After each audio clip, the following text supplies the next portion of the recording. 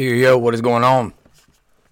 It's your humble correspondent, John Ross Marcus Cox, coming back at you with the Way Too Much JRMC podcast. Hope everybody had a great weekend. I personally spent a few days down in my old hometown down in southeastern Kentucky in the mountains. Just needed some time away from politics and real life, and needed to get down in there and do some hiking in the woods and get the kids out there and get a little refreshed. So I had a few days off the off the radar, offline, whatever you want to say, and it was much needed. So hope everybody had a great weekend. Has had a great week. So everybody knows, you can find me, online as far as video goes either on the Way Too Much YouTube channel or the Way Too Much JRMC Rumble channel. Find me the audio version on Apple Podcasts, Spotify, Amazon, all that good stuff. Just type in Way Too Much JRMC and you'll find me. So let's just quickly get into this today. What are we going to talk about?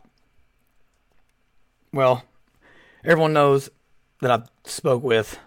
My plan this last 3 months has been to really dive into the Kentucky General Assembly with you guys and tell you what was happening behind the scenes and all that stuff, kind of day to day, more along the lines of how things were last year on what I was doing. But it's got so entrenched and got so busy down there that I was unable to do it. So now I'm unfortunately having to go back and try to organize it in my mind and really, give. It's just so important to me to give you all a look behind the curtain on what was going on. And I think the best place to start here is on what happened that final night of session. If I'm sure many of y'all have saw that several members of our state house were removed from committees, and so those members, just so you'll see here up on my Twitter, we had Representative Josh Calloway removed from agriculture, removed from education. We had Mark Hart removed from agriculture. We had Felicia Rayborn removed from agriculture and families and children. Had Stephen Doan removed from education and judiciary. I'm sorry, Felicia Rayborn was also removed from health services. Then we had Nancy Tate removed from families and children, and we had Kimberly Moser removed from licensing, occupations, and administrative regulations. So this is going to be where I'm going to start talking about what exactly went down this past session. Obviously, we all know what bills passed and all that stuff, and we got enough pundits that are diving into the bills and explaining the details of those and everything. And I may do that somewhat, but my bigger purpose as far as this show goes is really giving you all a look and giving you some information that no one else has. And so I want to talk a little bit about these committee removals. And for those of y'all that read the title of the show, you'll see that it was enemies, both foreign, but mostly domestic. And what I mean by that is, as far as the Republican Party, the conservative movement, the social conservative movement, which I would classify myself as a social conservative. Probably honestly what would have been a Kentucky Democrat 20 years ago. But this situation, there's tons of nuance around it, but it really is a quintessential example of when I'm talking about there being a huge divide in the Republican Party and trying to decide the path forward. This is a snapshot of it. And so the one thing here is to remember is just because you're a Republican doesn't mean you believe the same thing. There's obviously 100 million, 85 million of Republicans across the country. And there's really a divide that goes like this. You have one wing of the party that we'll call them, some people call them rhinos, some people call them Chamber of Commerce Republicans, some people call them Country Club Republicans, some people call them just establishment. And I'll go with establishment because I'm not trying to use total slang or total negatively connotated words, but we'll call them establishment Republicans. So people that really see the Republican Party as the party of low taxes, of waging war across the world, trying to instill democratic governments. People that want to continue sending tens of billions of dollars of aid overseas to Ukraine. People that see the social conservative wing honestly as a pest, as pest in the party. Then you have the other side. And this is kind of simplistic. There are other factions, obviously. The other side of the party that is all about low taxes, but is mostly either constitutionally conservative and just wants things to govern based on the state constitution and the U.S. Constitution, and that are also socially and Christian conservative, have traditional values, not necessarily Christian, but have traditional values. Believe in the nuclear family and want to help out the little guy. And honestly, it's a big part of the party that, again, 20 years ago would have been Kentucky Democrats that are largely in unions, that work at Ford, that work at in the coal mines, that work in manufacturing, truck drivers, things like the Jimmy Hoffa Democrats. I guess we'll kind of say is a part of that. But really, just a group of individuals that have been so disenfranchised by the Democratic Party and also by the establishment Republicans that they're trying to find a home, and only the future will tell, how this all plays out. And so I'm gonna play a little clip here from Kentucky Education Television, KET. It was a legislative recap, and they discussed about Renee Shaw asked a question of House leadership, Suzanne Miles, regarding that last night. And I just think it's telling what she says, and let's listen to this real quick. Here we go.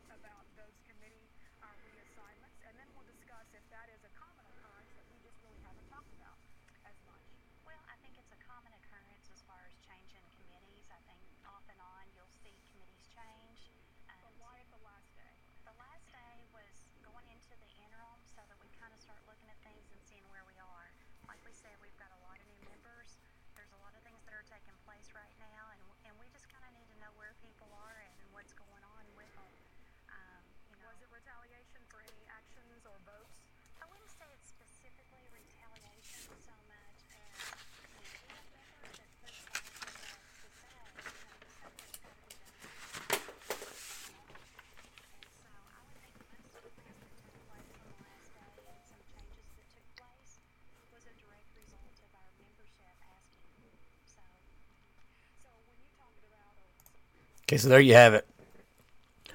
Wasn't direct retaliation, but it was retaliation.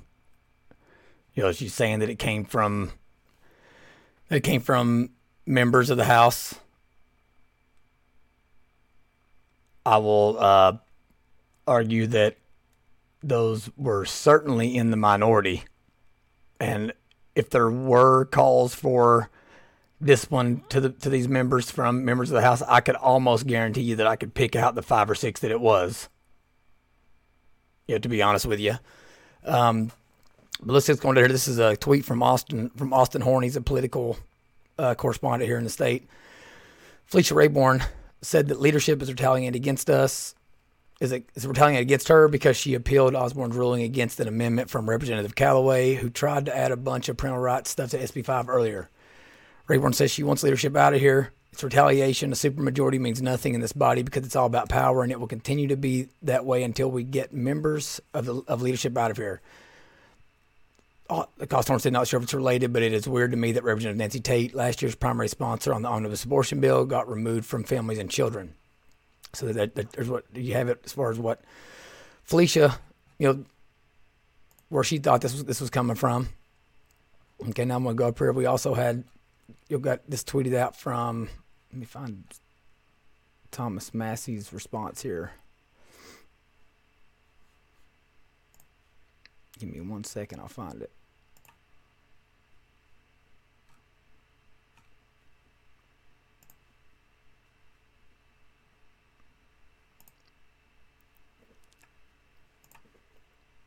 So Thomas Massey goes on to say, on the last day of session in the Kentucky legislature, GOP leaders booted outspoken Republican representatives from their committees for thinking, speaking, and acting independently. He says Republican leadership kicked out outspoken individuals off their committees in Kentucky House on the last day of session. Instead of passing bills punishing dissension is short-sighted, and doing so in the last hours of the session is an air of pettiness that voters detest. I witnessed this insular exercise of power in the U.S. House. It cost Eric Cantor his primary election and John Boehner his speakership. For the good of our Commonwealth, I sincerely offer this advice. Instead of demanding compliance and loyalty from conservatives like Felicia, Steve Doan, Josh Calloway, and Mark Hart. I didn't even mention that Mark Hart got removed earlier, I don't think. Who think independently while most faithfully representing our shared values and their constituents, hear their concerns and solutions for Kentucky. So that's what Thomas Massey had to say. And then we're going to listen to this here in a second. As far as this is, but Steve Doan says this is what leadership looks like. If you had any questions why Representative Calloway was removed from his committees, here it is. And it's going to be a 2-minute clip. We'll watch here in just a second. But here's where I want to go with this right now. So, what all this was centered around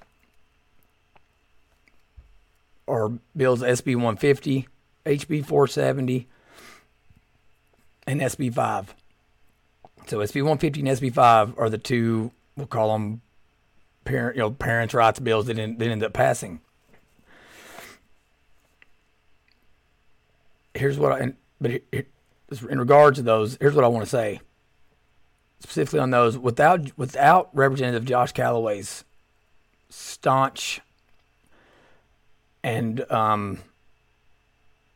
his staunch, I won't say criticism or pushback, just like his dedication to getting through the strongest bill possible. If you want to know what that would mean in his mind, without me putting words in his mouth, just go read HB 173. That was his this session, or Lindsey Titchener's SB 102. But without him standing up on March 15th and giving his speeches that ended up leading to a standing ovation from the majority of his caucus on the House floor, I want everyone to know that it is 100% certain that SB 150 would have been nowhere near as strong as it is, and it's still not strong enough, and it's not what we could have gotten. But without him standing up and doing what he did, none of it would have happened. I want everyone to know at midnight on March 15th, Kentucky had passed nothing regarding parental rights in schools, as far as protecting kids from just gender surgery and treatments and all that, like any kind of educational reform. I mean, they had passed zero. None. So I want everybody to know. I mean, it's 100%. This stuff they were going to pass as little as humanly possible. Okay, but here I'm going to listen to this clip now from Stephen Doan. It's a couple minutes, so bear with me here, but I do think it's important. So Stephen Doan says, "This is what leadership looks like. If you had any questions why Representative Calloway was removed from his committees, here it is." And this was on the Senate floor regarding SB 5. I'm sorry, on the House floor regarding SB 5. Here we go.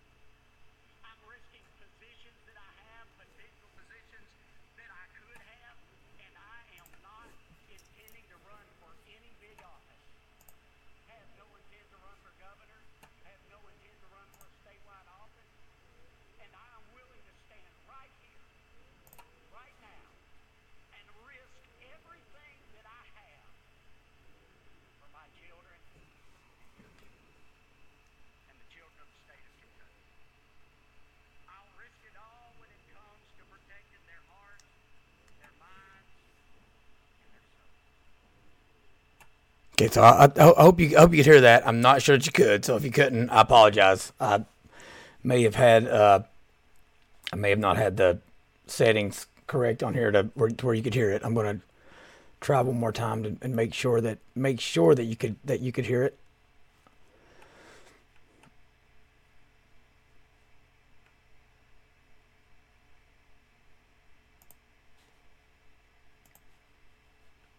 Now let's try it this time. Mr. Speaker, I have 2 grandbabies, and I have 2 young grandbabies on the way. And I will tell you that I have taken losses on a lot of things up here. I'll take a loss on a gambling bill, even though everybody in this house knows I'm adamantly against it. I'll take a loss on a liquor bill that grows liquor in the state of Kentucky, and everybody in here knows that I am adamantly against it. But I refuse to take a loss when it comes to our kids. I refuse. All right, so I'll keep it short. I'll keep that short since I can't stand idly by. I may have played it twice for you guys. So, but appreciate you bearing with me here. So, what Josh is getting at there is this. Yes, we got some stuff passed in the Kentucky legislature, and it's some good stuff. It really is. There's some problems in it, and I think there's some constitutionality issues and all that. But like, we did move the ball. All right, but what he's talking about is there's this fight in the party. That says, are we going to be the party moving forward? It's going to be the party of big business and big liquor and big gambling and all this stuff. Or are we the party that's going to be focused on protecting children, promoting the nuclear family, promoting our educational system, school choice, cleaning up our public education system?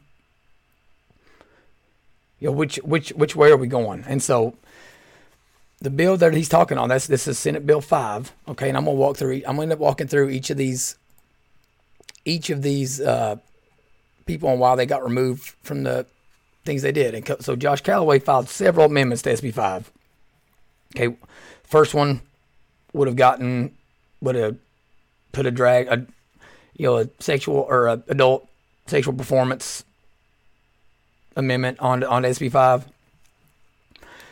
One of them would have done nothing more than strengthen the current obscenity language that was Senate Bill 5 that's supposed to help get some of this trash out of school libraries and out of schools. And for those that don't know, HB 173, SB 102 both addressed this issue in a much more detailed format, but for some reason we just couldn't get anybody to latch on to the more detailed version, even though we had specifically went to constitutional attorneys, people that were in this arena fighting and litigating these issues, and we're saying, what do you need the playbook to look like for you to win here?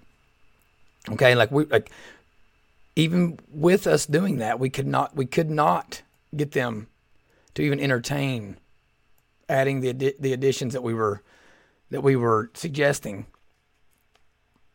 And we just don't know why. I mean, some of the things were as simple as saying that schools have to go in and preemptively make sure they're abiding by the new law and remove anything out of the libraries that would be in violation of it. I mean, why wouldn't we want that to occur? Okay, and then one of the amendments was actually to revise SB 5 to make it basically HB 173. So it would have, the medical mandates where they couldn't force kids to mask anymore or to get the COVID vaccine. It would have drastically increased curriculum transparency, added in some safety measures. Just got the political indoctrination out of schools. It would have done away with all the blanket parental sign-offs on the whole swath of mental health services in schools. I mean, you all do not understand. Some of you may, but a lot of you don't understand what's going on in our school system in the name of mental health. Okay, but it also already included the SB5 in it. HB 173 did, so we weren't even trying to like mess with. I mean, it was going to get done. So that one of the amendments would have done that. Now, all these amendments failed. A lot of that was because leadership was telling the caucus that if they pushed any more, that nothing was going to get done, which was just a blatant lie or just a miscalculation. This President Stivers, who was championing this bill, was literally on Fox and Friends at 5 a.m. that morning talking about this bill. So this bill number, like, if they would have passed it, worst case scenario, it goes back over to the Senate and they strike it down to where it's nothing but what they wanted passed in the first place from the Senate. Okay, it's called concurrence, but there's no way this bill just dies. Okay, but they weren't paying attention. Okay, but the reason we're getting all this pushback against these guys is because Representative Callaway literally followed every rule possible to make sure that everything he was doing in regards to this bill was up to snuff. Okay, first of all, I had been communicating with the speaker since December 20th, first meeting I had with him. I had been providing updates to him and Max Wise, that was the SB 150 sponsor. They ended up passing all throughout as things were changing and the amendments were changing. Representative Callaway, I know, had met with leadership teams on both sides. I had been in conversations with other people on membership in the House side. We'd met with all the members. We provided the amendments. Like, you name it, we had done it. I mean, transparency is the name of the game as far as I'm concerned. Like, when you're a citizen activist trying to do stuff under the radar and backhanded, it's just short-sighted. It takes one bad move, one move of them saying that you have no integrity, and you are out. So I try to operate with the utmost integrity. And the show was named Way Too Much John Russell Marks Cox for a reason, because I try to go over the top in everything I do. Parenting, coaching, being a husband, being a friend. What if I'm doing a puzzle? By God, I'm doing that puzzle. That's my wife right now about it. We got a 1,000-piece puzzle upstairs, and she's like, "You got to do some work. You can't be doing puzzle all day." But I try to be way too much. So like, no one can argue and say that they hadn't been provided the information and they didn't know what was going on. Okay. And so what happened was, and we're going to talk about the rules and everything later on, but Josh Callaway had called these amendments. They were in order, meaning that there was no suspension rules going to occur or anything like that. We had looked into them and printed off things from the Mason's manual so that he knew they were in order and knew that, we had even gotten bills withdrawn so that they wouldn't be what's considered piggybacks, all this stuff. I mean, when I say that the pre-work had been done, I mean, that's an understatement. Okay, but whenever he called this amendment, the floor leader, his name's Stephen Rudy, challenged the germanity, I think that's how you say it, the germane nature of the bill. And because in Kentucky, every bill can only pertain to one thing. So you'll see these titles that say like an act relating to education or an act relating to public protection or an act, it's something that like it's constitutionally required, but it doesn't say that you can't get cute with it. And I'll give you some examples of other bills to look up. But in this situation, it was, SB 5 was already an act relating to education, okay, which was almost positive that was the title of HB 173 and SB 102. If it wasn't, it was an act relating to parental rights in education. But like everything in the amendments pertained only to education. That was the big difference between HB 173 and 177 was one of them dealt with parental rights kind of from the educational system out into larger topics. Ours was always focused on education. So it was totally germane. Everything inside of it was education. Well, Stephen Rudy challenged it. David Osborne says that it is not germane. Okay? Because it includes mandates and yada yada, all this other stuff, and basically that's normally it. And so I think leadership had decided they were going to let the floor speeches occur, but they were not going to let things get to a vote. They just weren't. What they failed to take into account was that the rules of the floor that they just expect everyone to not read and not know allows for a way for someone on the floor to challenge that ruling. Well, that's what Felicia Rayborn did. So he ruled it not germane, and you literally get split seconds. Okay. Well, in that split second, Felicia jumped up and said, I want to challenge that ruling. That's wrong. And supposedly this hadn't happened in 80 years or whatever. Well, that's not a testament saying that Felicia is the worst person in 80 years. It means that they've just been dominating from a leadership standpoint for that long. It either means they were doing things the right way or they were silencing people effectively and no one was ever calling out them on their nonsense. So Felicia challenges that.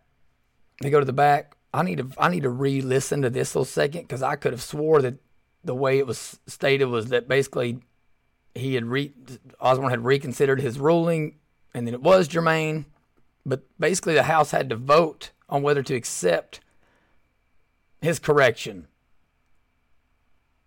Okay, so in order to vote yes, you wanted to accept it, you had to vote no. In order to vote no, in order to vote no, you don't want to accept it, you want it to stand, you had to vote yes. Okay, well, at that point, there were 16, let me find it.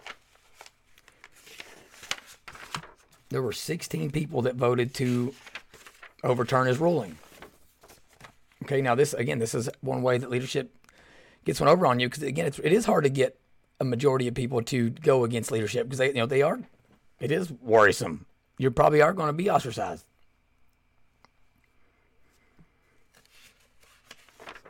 Trying to find that page that I printed off where, okay, is this it?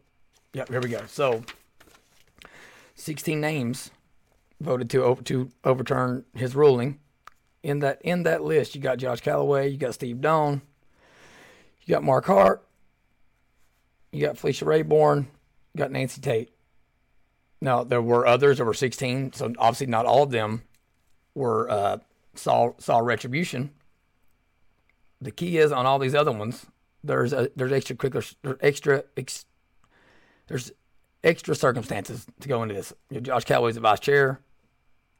Steve Doan's a freshman, and he had actually made a motion earlier in the session to table what's called gray machines bill that basically was just going to give Churchill Downs more power. That ended up passing. He successfully tabled that bill and got him to wait another day to vote on it. Mark Hart was a chair of a committee. Felicia Rayborn did committed the cardinal sin of doing something that hadn't been done in 80 years, even though it was true, and it was valid.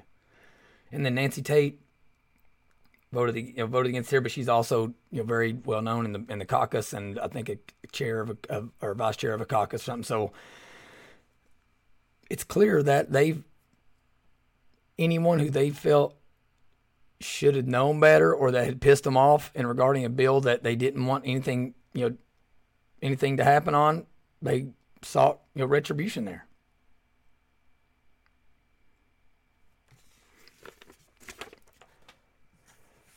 So, what's all that mean?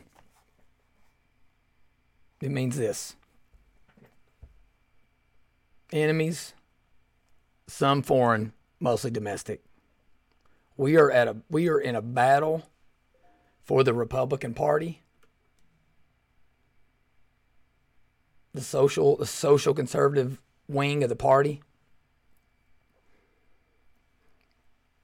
And it is imperative that we understand what's happening and that we have each other's back and that we hold no punches. And so that's where I'm coming here. I'm not holding any punches anymore. My brain and my phone and my email has so much information in it, and I've tried to withhold,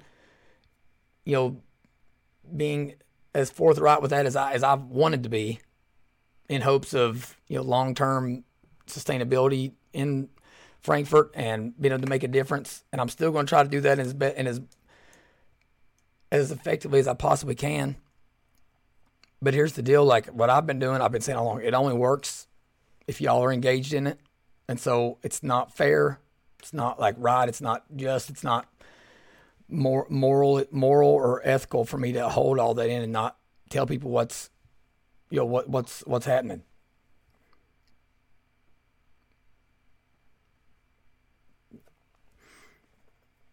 And so I want to segue into it. I was on a run yesterday, and I kind of had a couple of thoughts here of things that I wanted to discuss.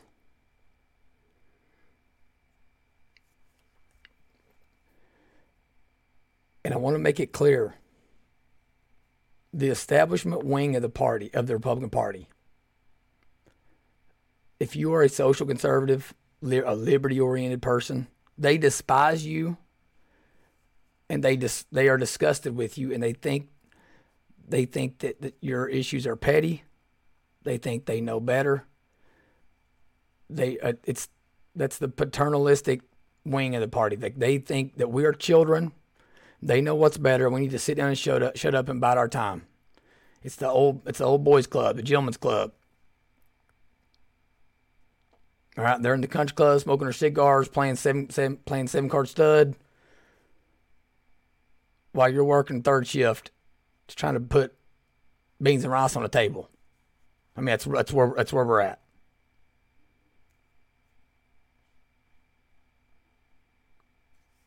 Okay, and they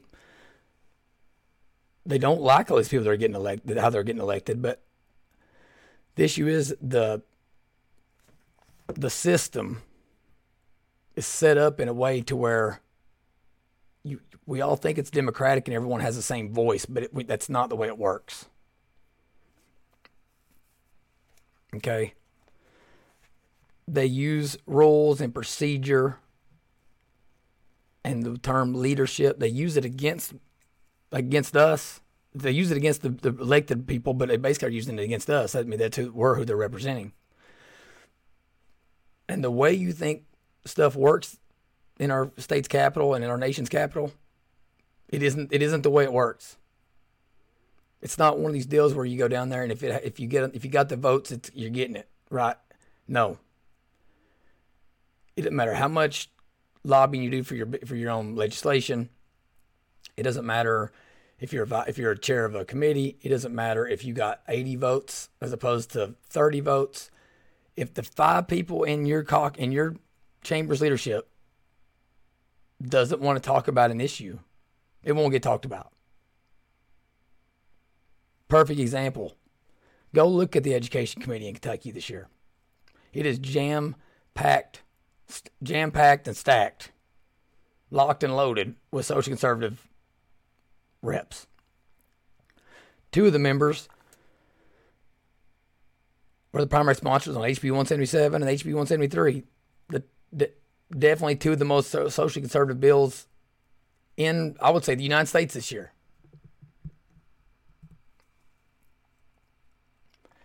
And neither one of those bills even got heard in that committee. They didn't even get a committee hearing. They didn't even get discussed. One of the sponsors was the vice chair of the Education Committee. And his bill had almost 51 co-sponsors. I mean, hell, obviously I wanted HB 173 to get heard, but if 177 would have gotten heard and 173 wouldn't have, I would have understood it because it had so many more co-sponsors. But it's not how it works. Leadership, basically, listen, we're actually right now wasting our time even writing legislation because leadership basically looks at their caucus members as idea people. You bring them an idea, and then the second that they get to it and they think it's important, they'll spend a day, maybe 2 on it, write it up how they want to write it up, and you'll take it or you won't. They're going to do that's how they're going to do it. It doesn't matter how much research you put into it.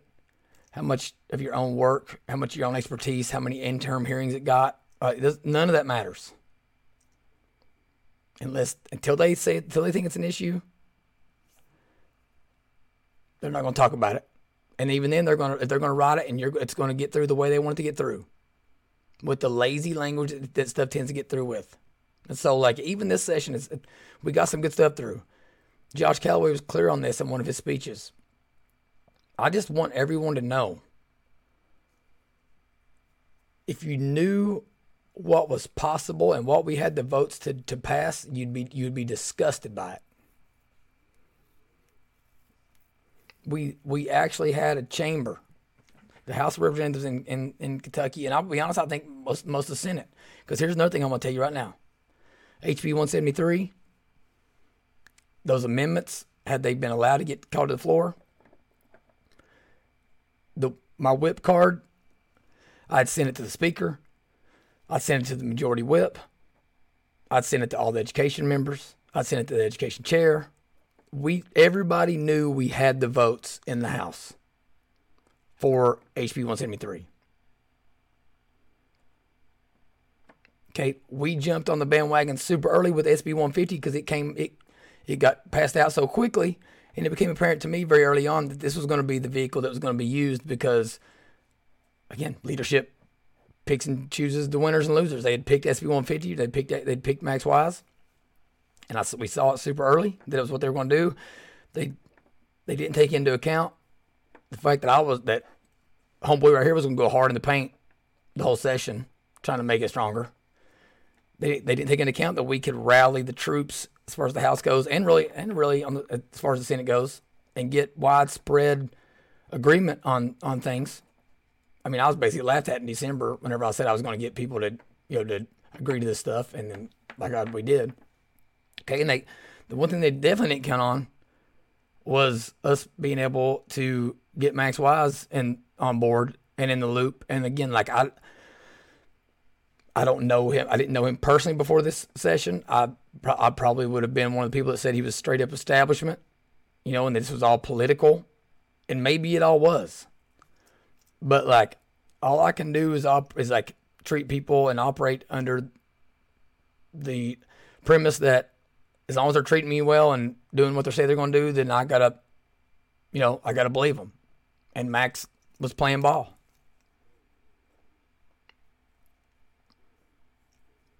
And so in order to keep extremely strong, socially conservative, constitutional, thorough, well thought out, real deal language to get through from a parental rights standpoint. And so they're already saying we have the strongest anti-LGBTQ bill in the country.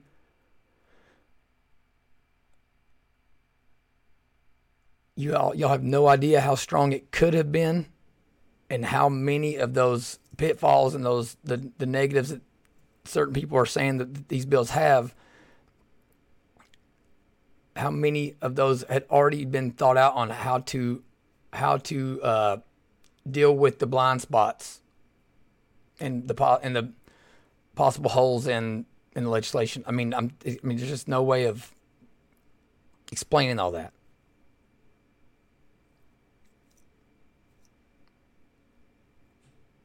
But it's their way or the highway. It's leadership. It's their way or the highway. Okay, so when it comes to committee selection, those 5 people, Jason Amos, Suzanne Miles, David Meade, Stephen Rudy, David Osborne in the House. Not only do they decide who's on committees, they decide the chairs of the committees, vice chairs of these committees. But don't think it's because they have chairs and vice chairs that those people decide what comes into their committees. They don't have one damn say in it. They get whatever leadership agrees to let come into their committees. So virtually they're paper pushers. They're middle management. They're the people that the big corporations put on the front lines to give all the directives to the employees and give those employees a face to hate and a face to complain about whenever they really have no say in the matter. Okay, go back and watch the committee hearings. Very, very seldomly, like, they know if a bill is coming out, getting out of committee, or if it's not. And go look and see how many times you see, well, this bill, it needs to be stronger, it needs to be better. We'll fix it on the floor. That's the exact opposite. I mean, there's no reason to have committees if that's what committees are for. It's supposed to be a localized approach, specialized approach towards legislation so that it's a good bill by the time it gets to the floor. But they're not even allowed to have their input in on it.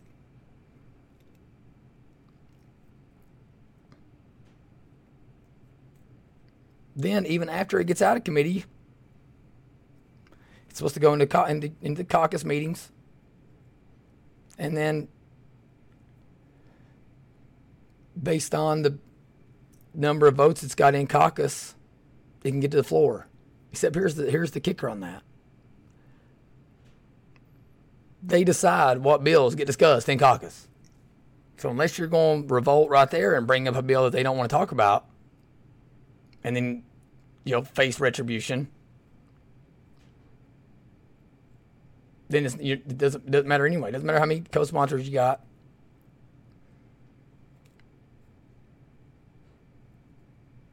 Okay, so I mean, they made sure 173 didn't get a vote in caucus. They made sure, in the House caucus stuff, it's all that actually is all confidential. All right, look, when I say I've got inside information, the one thing I don't have information as far as what's being discussed in caucus. But whenever I'm being told by everyone and 25 different people that 173 isn't getting discussed, or 177 isn't getting discussed, well, if it ain't getting discussed at all in the building, it ain't getting discussed in caucus. But one thing I can guarantee everybody, I got the receipts that shows that the people that matter have my whip card, who the yeses and no votes were, and they have a question in there, am I wrong on any of these? And I was not told I was wrong. And it's because I'm not. Because when I go to these people, I'm very clear, are you a yes vote or a no vote? Are you for it or against it? All right, then you'll hear, well, we can pass it, but the other chamber won't accept it. First of all, that ain't your job to worry about the Senate, or the Senate to worry about the House. You worry about your people, right? Second is, there's another reason why they didn't want these amendments going on SB 5. Because we had the votes in the Senate to get it concurred with. Because when you pass an amendment on a bill and it goes back over to the Senate, it goes straight to the floor. So there's no committee hearings. There's no behind closed doors caucus debate, committee debate, committee jostling and jockey behind the scenes with chairs and leadership and the member and the rank and file members not getting to discuss it. Straight to the floor. Well, let me tell you something. If I have any value in that building, it's because I got a pulse on what's happening in there. I'm not John Ross Marks Cox in that building. I'm the everyday Kentucky. I'm an ideal. I represent an idea, a principle that like anybody off the street with a little want to and with the time to invest can get in there and shake things up. But I know we had 16 for sure yes votes, and there's no way we don't pick up 3 or 4 more. And that's not saying the other ones were no's. It's just saying I hadn't gotten to them or hadn't gotten a direct yes from them. Some of them I'd gotten a yes through the grapevine, but as far as like figuring out who's voting for what, I don't factor that in unless it's a certainty.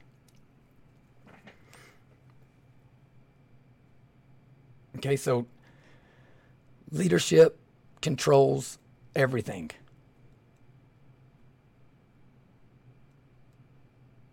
So when Felicia Rayburn says that that's the most important thing is that we got to deal with leadership, I'm not going to disagree with her. And Felicia is she's a straight up patriot. And if everybody knew the backstory behind that on the friction me and her had on philosophies and styles and all that, and for her to be the one to challenge that ruling, I mean, I almost cried that night. I was so thankful for her, and thankful for Savannah and Steve Doan and Steve Rawlings and Chris Fugit, John Hodgson, all the people that voted to overturn that ruling. was so thankful for all them. But when she's saying the leadership's got to get flipped, that's really what she means. Is that like people that are going to be true facilitators and true leaders got to get into those positions, because right now it's just it is just authoritarian and totalitarian people in there that are my way or the highway. It's establishment, both sides. Both sides. There's a couple on House leadership and Senate leadership that I like get along with and I have good relationships with. And for those guys, it's sitting personal. It's just that these punitive measures and the fact that we had to go so hard to get through things that have wide-ranging consensus in the Republican Party here in Kentucky. Like this just lets us know that we need a new breed of people in there. Those leadership positions should facilitate and help build consensus and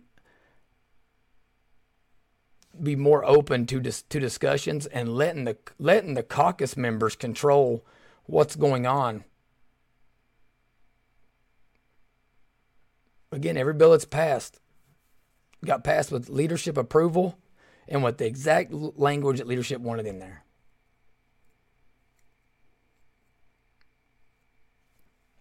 And I'm probably going to leave you with this story, and I don't share a lot of these things much.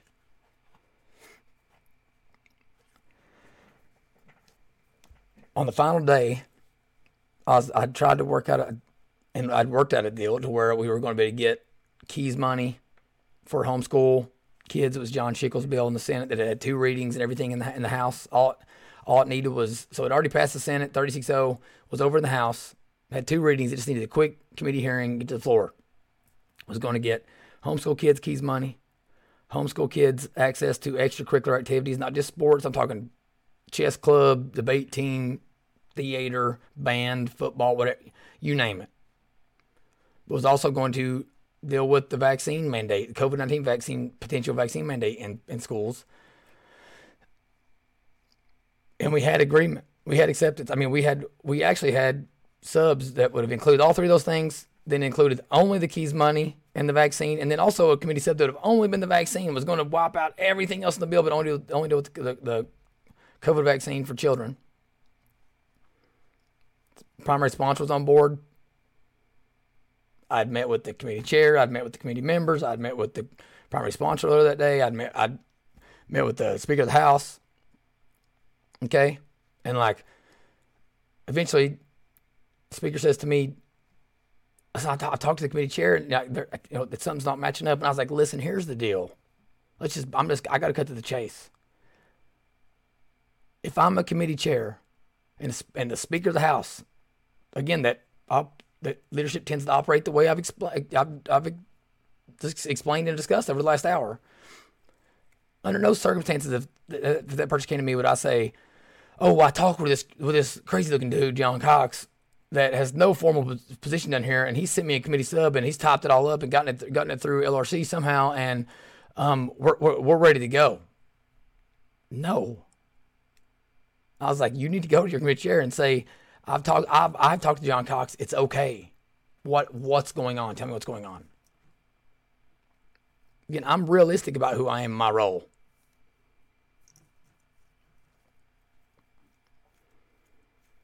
But we had that ready to go.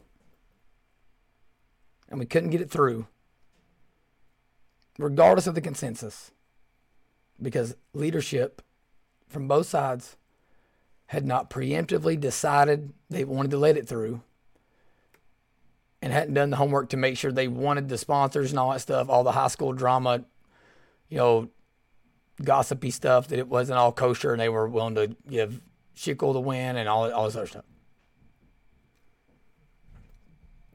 And earlier that day, I'm going to be honest, that night I didn't think that stuff was going to happen with the committee stuff. I literally thought that it had been a positive thing, and David Osborne and House leadership and everybody had just saw that, Josh, No one could have been more transparent and more thoughtful and more like preemptive and transparent on what he was going to say and how he was going to go about things and all that with leadership. So I thought it was just like a come to Jesus moment and everybody was okay. But once that happened, I immediately started thinking about something else that happened earlier in that day. And again, yes, it was said to me, but it was talking about you too. So Senate President Robert Stivers is walking up the second floor stairs. I'm sitting there. I got my headphones in. I'm leaning over the railing. And I don't know if he knows knew I could hear him or not. But I know how old people are. They see headphones. They think you must be jamming some music or listening to something or talking to someone or whatever. They can't fathom you just might have headphones in and nothing's going on. But I hear him start telling a story to the person he's walking with. And he says, one time I was walking up the top of these steps, walking up the second floor, and I got to the top of these steps, and there was a dead cockroach at the top of the steps. And I'm sitting there thinking, okay, well, I'm waiting on the punchline. I mean, this must be a joke. He must have a joke he's about to tell or a story he's going to tell or whatever. Waited 1 second, 2 seconds, 5 seconds. Well, that was it. And so, as dumb as of an insult as that is, and I would expect that somebody from Manchester to have a better insult than that. But the president of the Senate looks at me, looks at you, looks at the movement. We're cockroaches that won't go away. But honestly, it couldn't be a more fitting description of what I represent, I think, than like probably the most unkillable insect on the planet. They've been here for tens of millions of years, predate the dinosaurs, all that. Like, I mean, if that's how you think of me, then I'll take it. I'll wear it with a badge of honor. Because I'm not, we're not going away. This is the new movement. We ain't playing games. We're playing for keeps. We've got good people in our legislature now that are also playing for keeps. All right. You got Mark Hart, the nicest guy probably in the state of Kentucky, getting taken off because of him voting for that measure. And earlier that day, he had sponsored or sat at the table with the primary sponsor of the medical marijuana bill.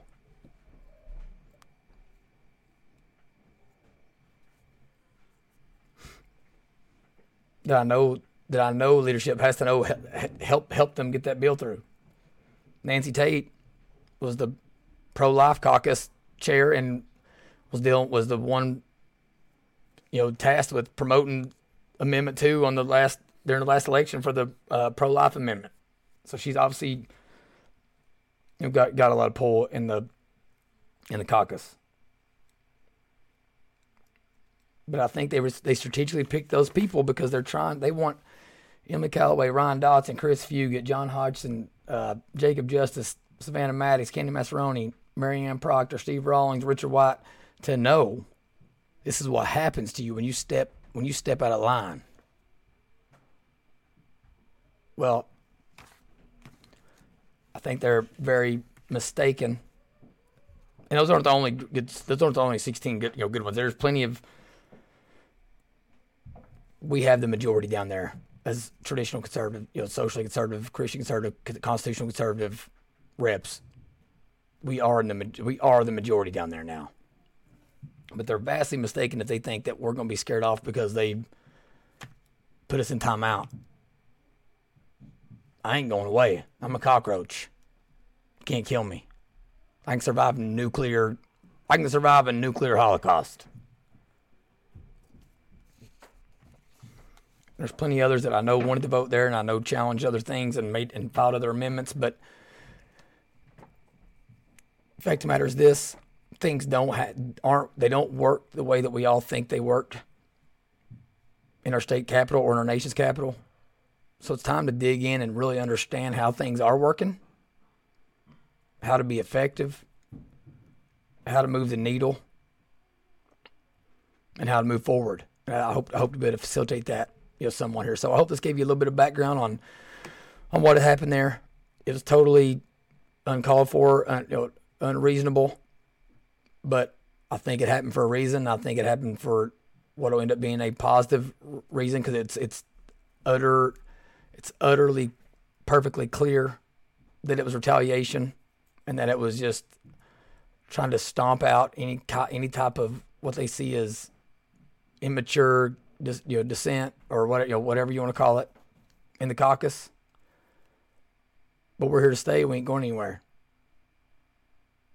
All right. Thanks a lot for listening to the Way Too Much JRMC podcast, and look forward to coming back to you here the next couple of days. Have a good rest of your day.